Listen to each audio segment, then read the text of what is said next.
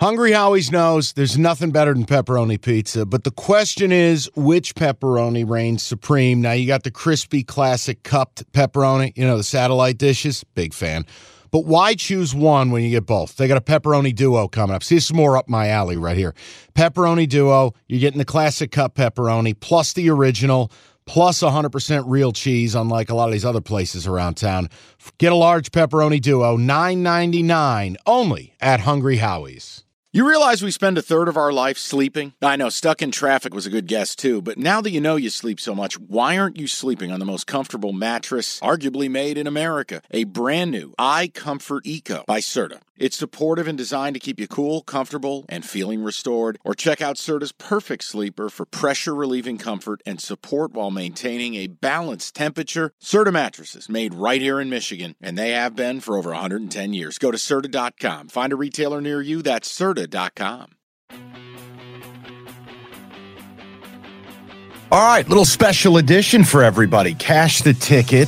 Yes, while school is out for summer and Jim and I are not doing the full episodes and the full schedule, I told you I was going to get in here, try to lay down some Derby stuff, some Triple Crown stuff. You guys have said you want it. But one thing, if you're getting this, make sure your notifications are still on. Kenny, Sir Pucks-a-Lot, 5-0 in the playoffs. He will continue to release the hockey episodes. Evan has done an incredible job with golf, Sir Putz-a-Lot, as we affectionately call him. Evan will continue the golf, and we'll keep it rolling. And there's nothing stops me from getting in here and just dropping an episode when I feel like it. So I'm going to do that, and we'll make sure we give you some appetizers in the off season as we prepare for week 1 of August and a full season 2 rollout. And look, I mean, I'm not huge on digging into the granular stuff, but one note in just helping you guys understand, I mean, you guys have been incredible, but I mean, this is a pod that in year 1 that basically started in the last 2 or 3 days of August. And as we closed out March Madness, it's a podcast that did almost 3 million downloads. That's pretty awesome. And it's not the end for us. It's not where I expect it will stop. No, I mean, I think we will continue to grow it. And I think it's a podcast that eventually, you're doubling and tripling and quadrupling that. It takes time. Podcasts, anyone who's succeeded at pods will tell you it takes time. I don't need to give you the names, but they don't happen overnight. So look, we're going to keep rolling. Year 2, we got a lot of great stuff planned. We're going to do the studio renovation. We're going to get this thing going. But you guys crushed it. So keep your notifications, subscribe, and keep the reviews coming in. So what I was going to do today, a little bit outside of telling you that Kenny's crushing it, I wanted to do a little bit of a Derby look ahead. So we're going to do this a couple ways. I will do a Derby megapod the week of the race.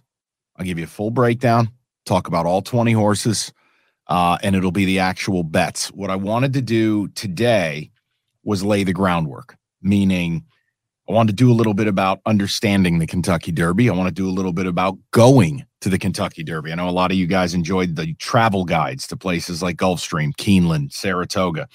Then I'll talk about capping the Derby, and then we can have a debate about whether the favorite, who towers over the field, Forte, horse we talked about for the Fountain of Youth and Florida Derby, whether he has a fatal flaw. And we'll get to that. So let's party. I think the first thing I wanted to do was this. Look, I understand for many of you, you're going to hear Kentucky Derby horse racing and go, that's bullshit. That's not my thing. I would re-explore that if I were you. I've been lucky enough to go to 4 of them. I am due to get back. I haven't gone since the year. I want to make sure I'm right about this. I believe the last one I was at was American Pharoah. It is more than just an event. I would compare it to college football. When you go to one of the cathedrals of college football, you go to an Ohio State, a Michigan, a Notre Dame, an LSU, whatever it may be for you. It's like that. NFL fans, I would compare it to going to a place like Lambeau or going to a Super Bowl. It's a pilgrimage. For some of you, and I know it's an older generation that does it, it's a lot like Major League Baseball. You go see a game at Wrigley, a game at Fenway. Maybe you do a summer, 2 or 3 stop ballpark tour. I know people do that. You have to view it that it's a pilgrimage, that it's something you're doing because it's bigger than the actual event. The event is cultural. The event is iconic. The event means so much to so many people. And I will tell you this, and I think it's a decent sales pitch. I'm a New Yorker. I grew up with zero. I love the city. I never really intended on having a backyard or, a house. I wanted to live in a city. Obviously, I love where I live now, and Detroit's a great place to be. But Kentucky's a different world. It's a complete different planet from the way I grew up and the way I live. And I will tell you, it's fucking awesome. Kentucky is an awesome place. It's not without problems. It's not perfect, clearly. But I'm telling you, this event is so much more than a day or two, and we'll get to that at the track. You make this event a vacation. You make this, whether it's a boys trip, whether it's a couples trip, you make this something. You go down there for 4 or 5 days. You go down there and hit the Bourbon Trail. You don't even have to be a big drinker. You don't even have to care. You can just go through horse country, get a tour of one of the famous horse farms. And when I say horse farm, this ain't old McDonald's bullshit, right? This ain't old McDonald's farm. You're going to see chickens running around. We're talking about billion-dollar operations. Think Augusta National with horses, all right? You make it into something. So understand that while I didn't grow up with the Kentucky Derby, I didn't grow up in Kentucky, it's an event that is special to me. It's an event and in a place that has become special to me. And I've been very lucky to spend a good amount of time down there. Just don't overlook it. You can think whatever you want about horse racing. You can think whatever you want about the game. But just don't overlook this. And while I think there are easier events to attend, there are certainly more affordable events to attend. This is one that it is one of the great American sporting events. And there's a whole lot of people it means a whole lot to. And there's a whole world around it that you can plan a real once-in-a-lifetime few days for you and the people you care about. So keep it in mind. I'm not telling you it's easy. And we're going to get to that next part. I'm not going to tell you it's affordable. It's not. But you have to decide how much you want to do it. That's really all it boils down to in life.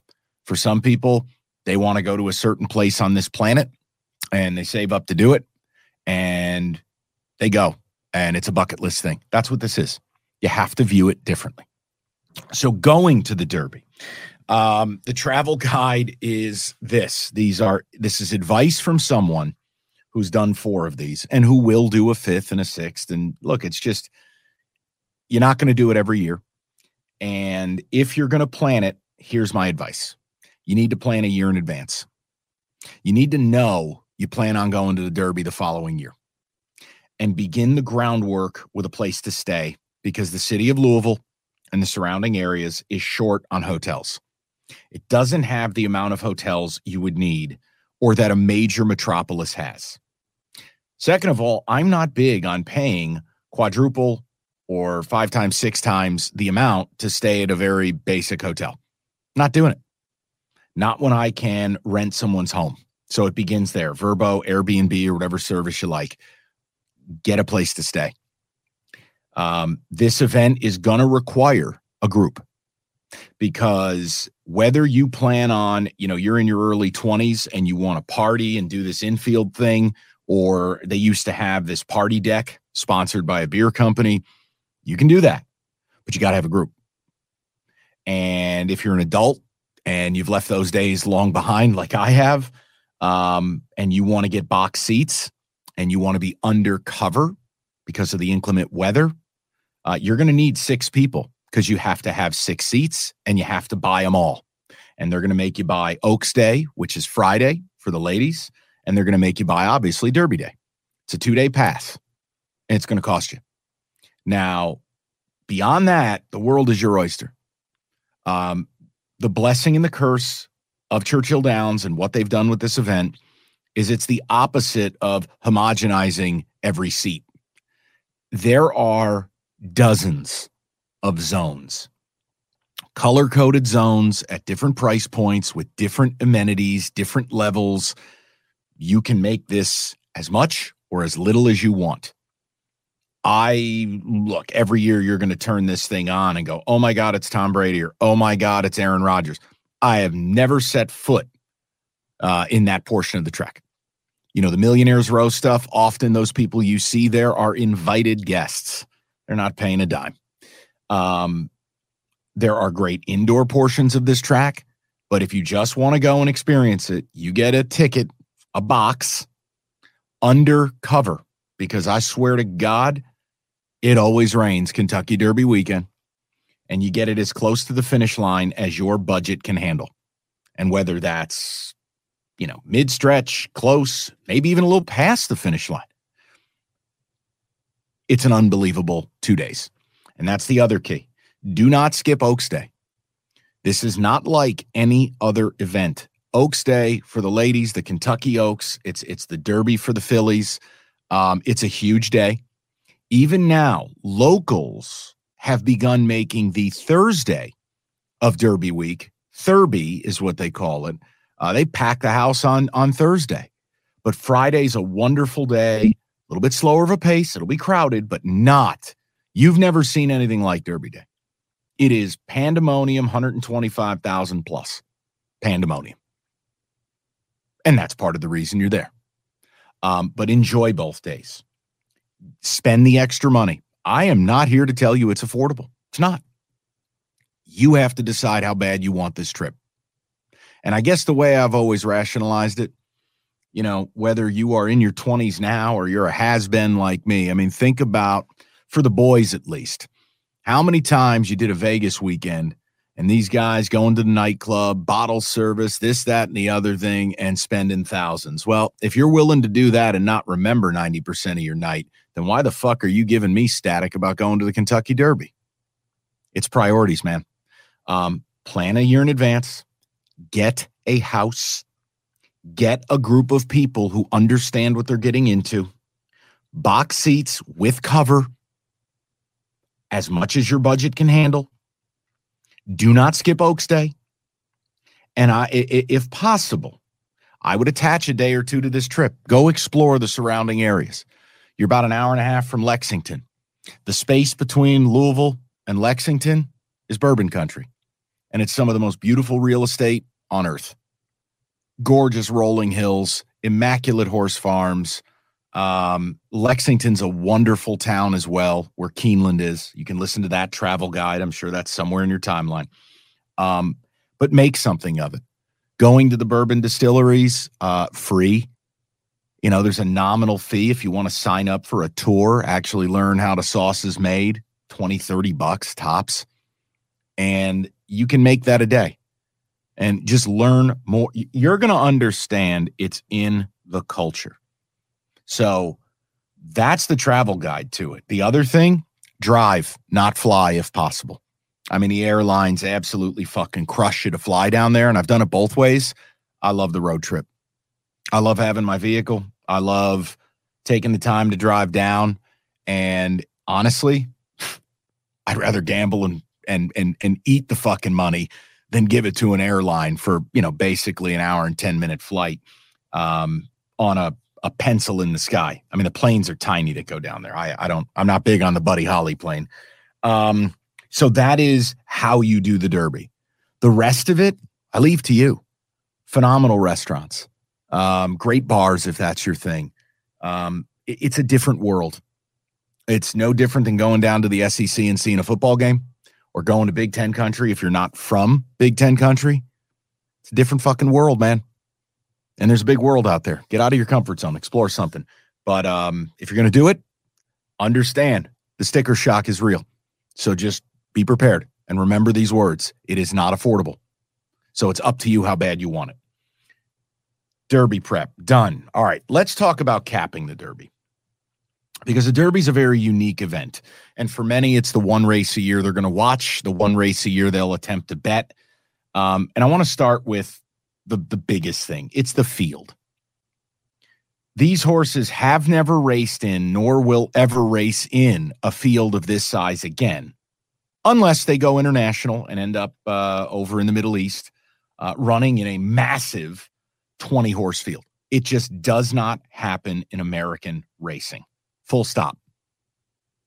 This is the first time they've ever lined up with 20. And for 99% of horses, it will be the only time they ever line up.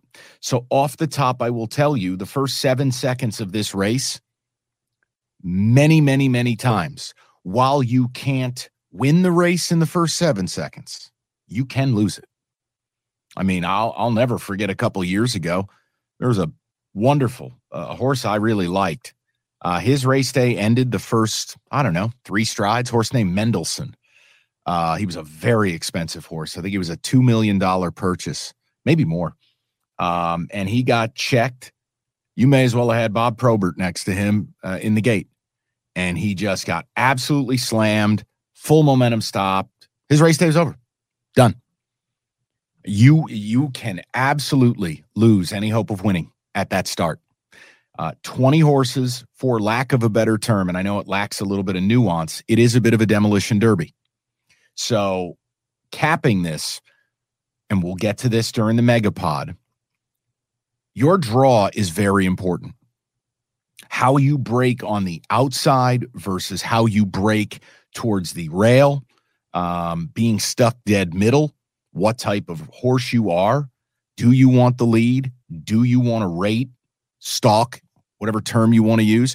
Do you want to drop to the back and make one big run? Well, all of that and where you line up and how you break and how the people around you break impact how your day is going to go. And, I always laugh when people, oh, well, the jockey's just along for the, I mean, people have the stupidest opinions about horse racing. Jockeys are so vital because they have to make split-second decisions. It's no different than like Lewis Hamilton driving, his Mercedes in F1 and acting like, well, the car just does all the work. That's fucking bullshit. Lewis Hamilton is making these split-second decisions and stacking the right decision hundreds of times during a race and pairing it with an elite vehicle or ride in order to get the results he gets. Jockeys are no different. Sure, if you don't have the horse, you're probably fucked. But everyone's got a decent horse in the Derby. Everyone. And last year, we saw Rich Strike get in because a horse scratched late. And the ride by Leon, the jockey, was absolutely incredible. He made 3 or 4 moves and decisions that, he needed to break the right way. Look, that was his greatest day of his life. He'll never duplicate it. I don't think he's an elite jockey. But on that day, these moments were presented to him. An opening, a seam, a moment. And he not only made the right decision at the right moment, but he made a series of them that allowed that stirring run down the stretch at 100-1. But the point I'm making to you is when you begin to cap this, understand your day can be over real quick. And it has nothing to do with anything you did. So an example of that would be a horse I love, and I'm ready to be hurt again. You've heard me talk about him before, horse named Mage. Fountain of Youth, Florida Derby. He was the it horse. He's lost to Forte twice. And I will argue, and this will be a bigger part of the Forte Fatal Flaw segment, guys, if this horse would learn to get out of the fucking gate, I'd argue he would have beaten Forte twice. This horse has a heart of gold. This horse runs his absolute, no pun intended, he runs his dick off. But he just can't get out of the fucking gate. This is a horse that wants to be up front, but because of his starts in the 2 biggest races of his life, has broken essentially dead last. And yet there he fucking was in contention in both, and certainly more so in the Florida Derby, where he was in the lead, down the stretch, and it took Forte everything to overcome that and pass him in the final strides. On Derby Day, if Mage can't fucking get his life together and learn how to break, he's dead. Because you break badly in an 8-horse field, it's hard enough. You break bad with 20. Oh, and by the way, it could potentially be raining and mud and kickback and getting checked. You're dead. You're dead. So Mage is one of those horses. Break well, get lead, get in front group, get comfortable. Oh, very fucking dangerous. Very. Don't break well. Bye-bye. And that's part of the handicap. The other angle's the distance. It's going to be a little bit further for these horses. Now, it doesn't sound like much to you. But when these horses are babies, you got 8 furlongs in a mile, right? These horses will start out in races sometimes as short as 5.5 furlongs. 6 is a dead sprint. Up to 7. Up to the mile. Maybe you go a mile and a 16th. Or like the Florida Derby, you go a mile and an 1/8. The Kentucky Derby's a mile and a quarter. It's going to be the furthest most of these horses will have gone or will ever go. It takes a lot for a horse to want to go further. Now, look, everybody knows the distance of the Belmont, the test of a champion. Yeah, man. It's a unique niche distance that horses just aren't asked to go. And look, some horses end up as specialists, if you will. You know, in Europe, they run extremely long races, but the Belmont is going to go a mile and a half. This is a mile and a quarter. And in between, they bring it back. Preakness. So the distance, this is where reading will come in, because if you're a salty vet, you know what I'm going to say to you. You're going to handicap the horse. You're going to look at the family. You're going to look at the breeding. You're going to look at whether the horse wants to go a little further. I happen to think there's a bomb in this race, especially if it rains, that is bred to go far, that wants a little more distance. We'll get to that later. So you're talking about field size. You're talking about the post draw. You're talking about the distance. And then what I call the prevailing traits of a winner of the Kentucky Derby. Generally speaking, do not freak out. You're always going to be able to cite things. But generally speaking, you want a horse that's on the front end, somewhere in that front group. Lately, it's been like, Always Dreaming winning it a few years ago in a wire-to-wire format. You want the horse that's going to grab the lead, get comfortable, and go. Now, last year was different because they ran a ridiculous, nuclear, artificial, and downright stupid pace. They just decided to light each other on fire up front. And that allowed for Rich Strike to do what he was doing. You're not going to get that most Kentucky Derbies, because here's what happens.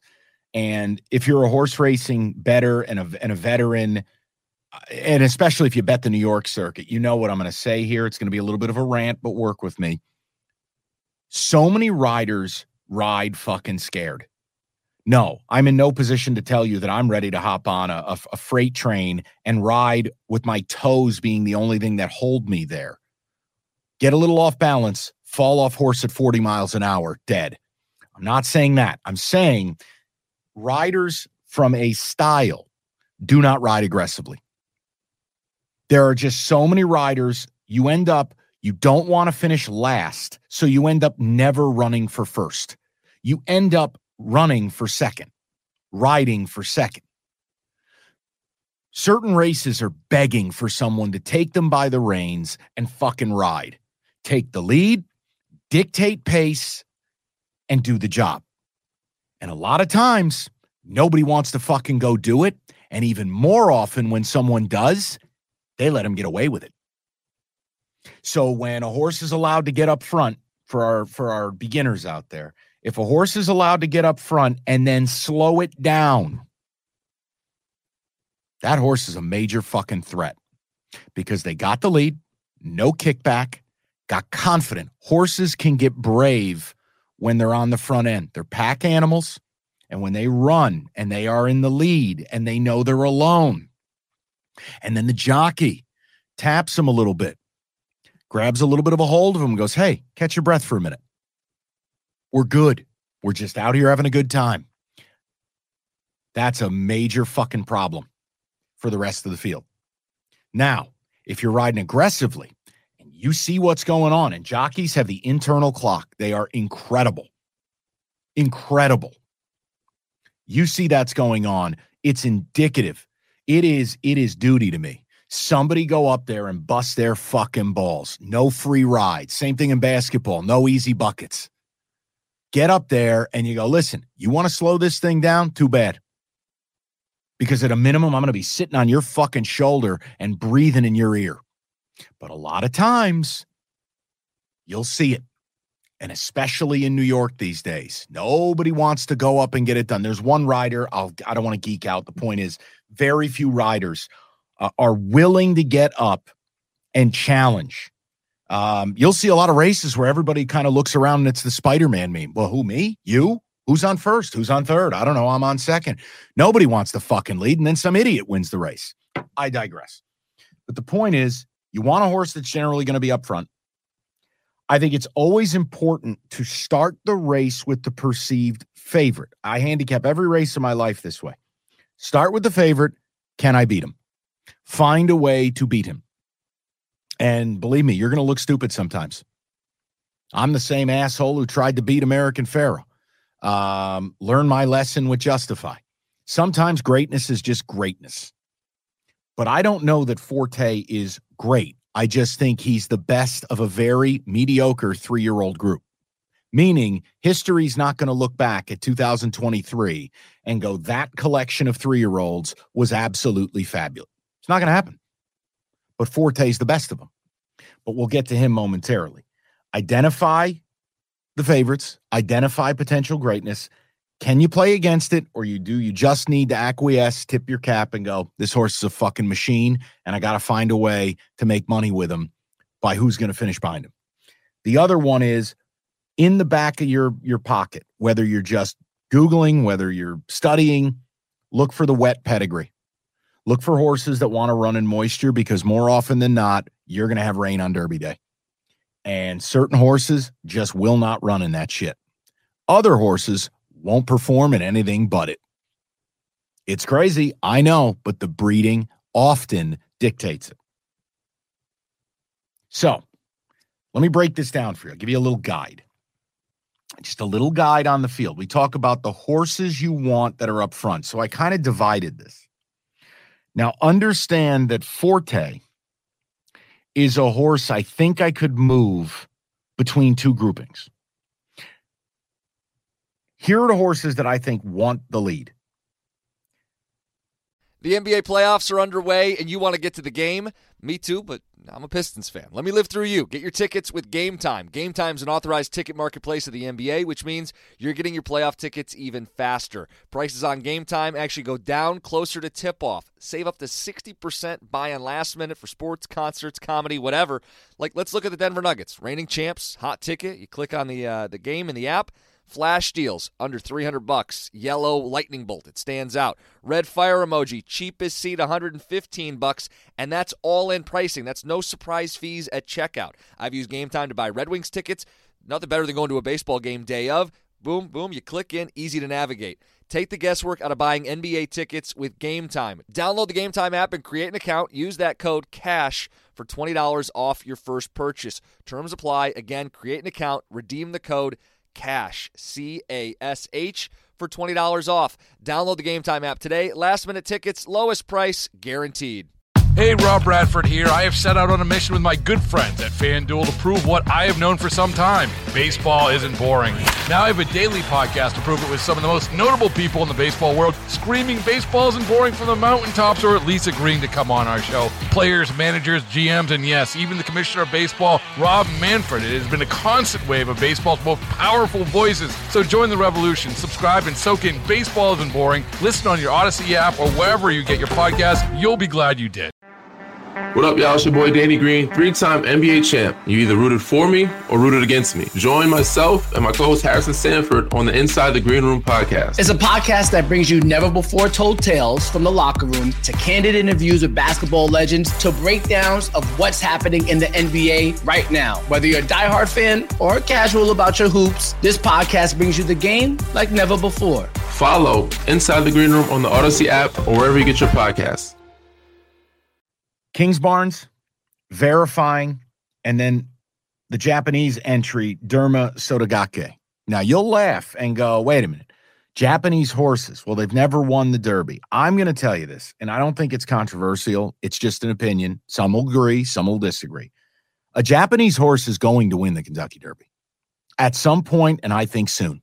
It's the same argument as a 16 beating a 1 in college basketball. It was eventually going to happen. And now that it has happened, it can happen many more times. This Japanese horse, Derma Sotogake, I would tell you be very careful if that horse gets the lead, gets comfortable, gets brave. But that's one of the lead horses. So there's 3 horses to me that absolutely have to have the lead and will go for it. It's Kingsbarns, Verifying, and Derma Sotogake. I think Mage, in an alternate universe where this horse doesn't trip over his dick out of the gate and breaks, I think Mage wants the lead. But he's shown no ability to get it. Not in the big races. So the next grouping would be what you consider stalkers. Horses that'll sit off the lead, get comfortable, and then they get what's called first run. Going to start around that far turn, crank the engines, and go hope you're comfortable because now we're coming. Mage is going to be in that group or he's dead. But you could also say Mike. He never breaks. He's more of a kind of a mid to backpack horse. I think Confidence Game is one of those horses that'll be in that mix. I think Reincarnate, horse who broke my heart in the Arkansas Derby, Rocket Can, just did not run well that day. Frankly, didn't run a fucking step. But Rocket Can will be in that mix. The mid-pack horses. These are technically closers, but they're not dead closers. These are horses that'll probably be, I don't know, guys. Several lengths off the lead. How about that? Several. More than a half dozen. Forte will probably be in that group, but I could argue Forte's capable of being closer to the lead, but he hasn't been. Tapatrice. Almost made him a dead closer, but Tapatrice won the Tampa Bay Derby. He just doesn't have any early speed. And you'll go, well, Mike, how the fuck does a horse who doesn't have speed win a race? Well, because he grinds you down late. He just keeps working. And he's a grinder. He doesn't have that beautiful, like Justify or American Pharaoh. Their cruising speed was just like a finely tuned sports car on the open road cruising at 80 miles an hour. Oh, the car had so much more to give you, but you were just cruising. And when you put that pedal down, it was effortless versus somebody driving next to you in a little 4-cylinder. Oh, their cruising speed's probably 55. They were a different breed. Well, Tapatrice's cruising speed is like driving a U-Haul with a governor. But that horse is going to come running. There are a couple others in the mid-pack, and I'm going to give you one to keep your eye on. Keep your eye on a horse I think everyone's going to forget about. It's a minor trainer, Larry Ravelli. A horse named Two Phils, Midwestern horse. If it rains, Two Phils is bred to want more distance. B, if it rains, everything in that pedigree suggests this horse wants that. And you're going to get a price. I will be stunned if that horse is less than 20-1. But Two Phils is a bomb. I don't know who I'm using yet. I'm just telling you who I got my eye on. Two Phils will be in that mid-pack. Now, here's the toughest way to win the Kentucky Derby is to be a pure dead closer. Couple of them. I mean, Lord Miles won the Wood Memorial at Aqueduct at 60-1. Good luck. Blazing Sevens.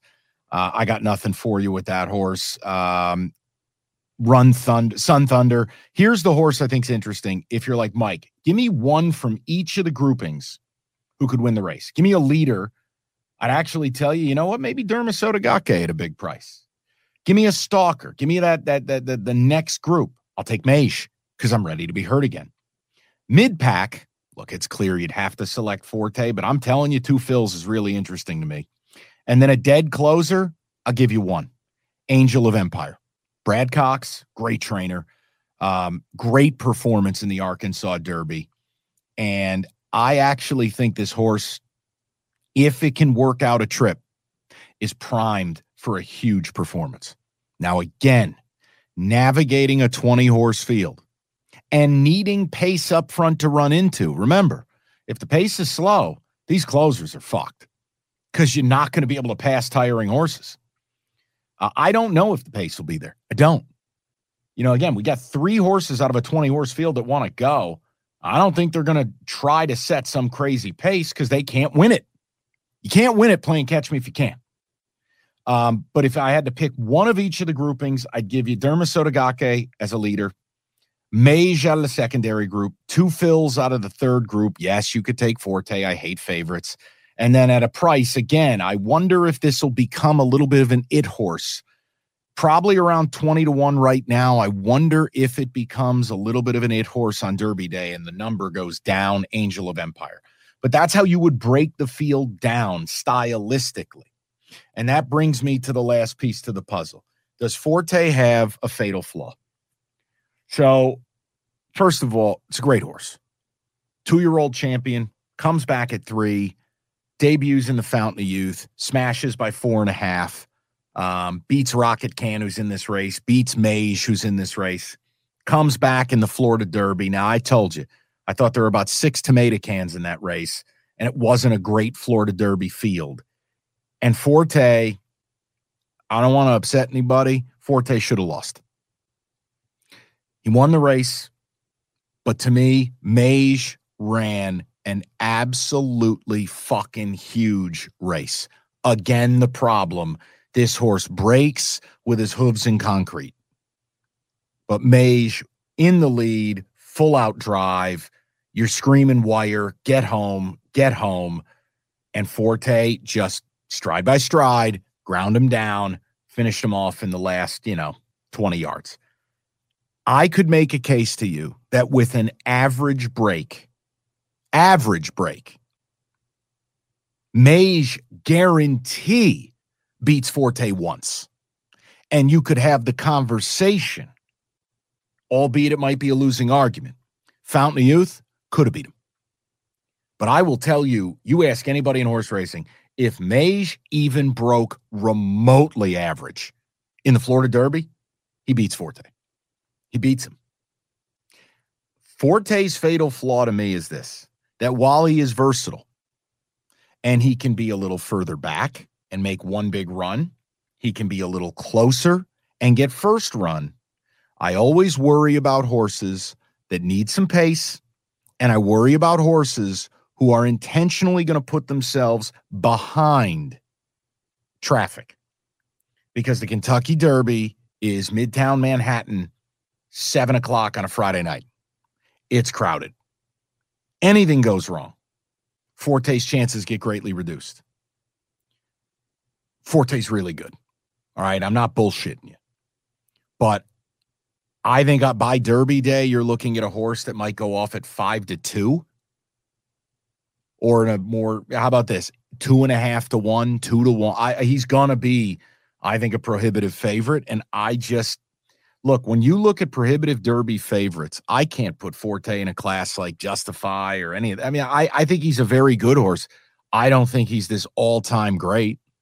Now, maybe he goes out in the Derby and smashes and trots away to a huge victory, goes on to win the Triple Crown, and then he becomes great. I just have a real issue, and it's not the horse's fault. I have a real issue that there are no great horses this year. There's a lot of good ones. But there was a prevailing thought, if you follow horse racing, that if you didn't have Forte in your Kentucky Derby prep race, then it just wasn't that good of a race. Now, is that because Forte's that great? No, it's because no one else really stepped forward. I think Mage has given the most compelling case. He just can't fucking leave the gate. But no one else has really popped up to be this superstar horse. I mean, I loved what Angel of Empire did in beating everybody in the Arkansas Derby and doing it pretty damn impressively, but I'm not ready to go crazy there. So I just think the fatal flaw can be the horse leaves himself a little bit of work to do. And in the case of the Florida Derby, he left himself a lot of work to do. And I know he did it, and I know he's capable of doing it again. But I go into the Kentucky Derby, I do try to beat favorites, and that's why I haven't done well lately. Favorites have been winning. Not last year, they didn't. Not with that fucking bomb. But But I just feel like there's going to be an opportunity to play against Forte here. We'll see where he draws. We'll see what it looks like. I'm not going to give out anything. But if you ask me about a fatal flaw for the Kentucky Derby, I think it is a horse that gets comfortable leaving a lot of work to do. And then you got to do it in the most difficult race to do it based on the traffic, based on will there be pace to run into? I mean, you talk about if Forte runs in the Preakness, if Forte runs in the Belmont, that's different. Smaller fields, standardized, cleaner trip, little bit more. I can influence things a little more. I will be fascinated to see where Forte draws. And that will dictate a lot of how I view him as well. So there's your kind of Derby Megapod Part 1. Everything from travel to the event to how to cap it, how to view it, and whether we have a rock-solid favorite or not. I think Forte, clearly, good horse. If I had to rate him as a favorite, I think he'd be a solid B. I'm not going to make him some A-plus horse that can't be beaten. Fuck that. Because I was at his last 2 races. And I'm telling you, the Florida Derby, he was dead to fucking rights if Mage didn't break the gate like DiCaprio on Quaaludes at the country club. He was dead. And maybe that's just how I am. I want to beat favorites, and I'm stubborn, and whatever. I'll get butchered on Derby Day. So look, if you made it to this point, you're a horse racing legend.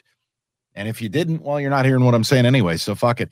We'll give you the Derby Megapod week of the race. Kenny's crushing the hockey. Evan's crushing the golf. And we'll probably get in here as the NBA playoffs sort out. But it's just going to be more intermittent, more seat of our pants as we take a little bit of a summer sabbatical.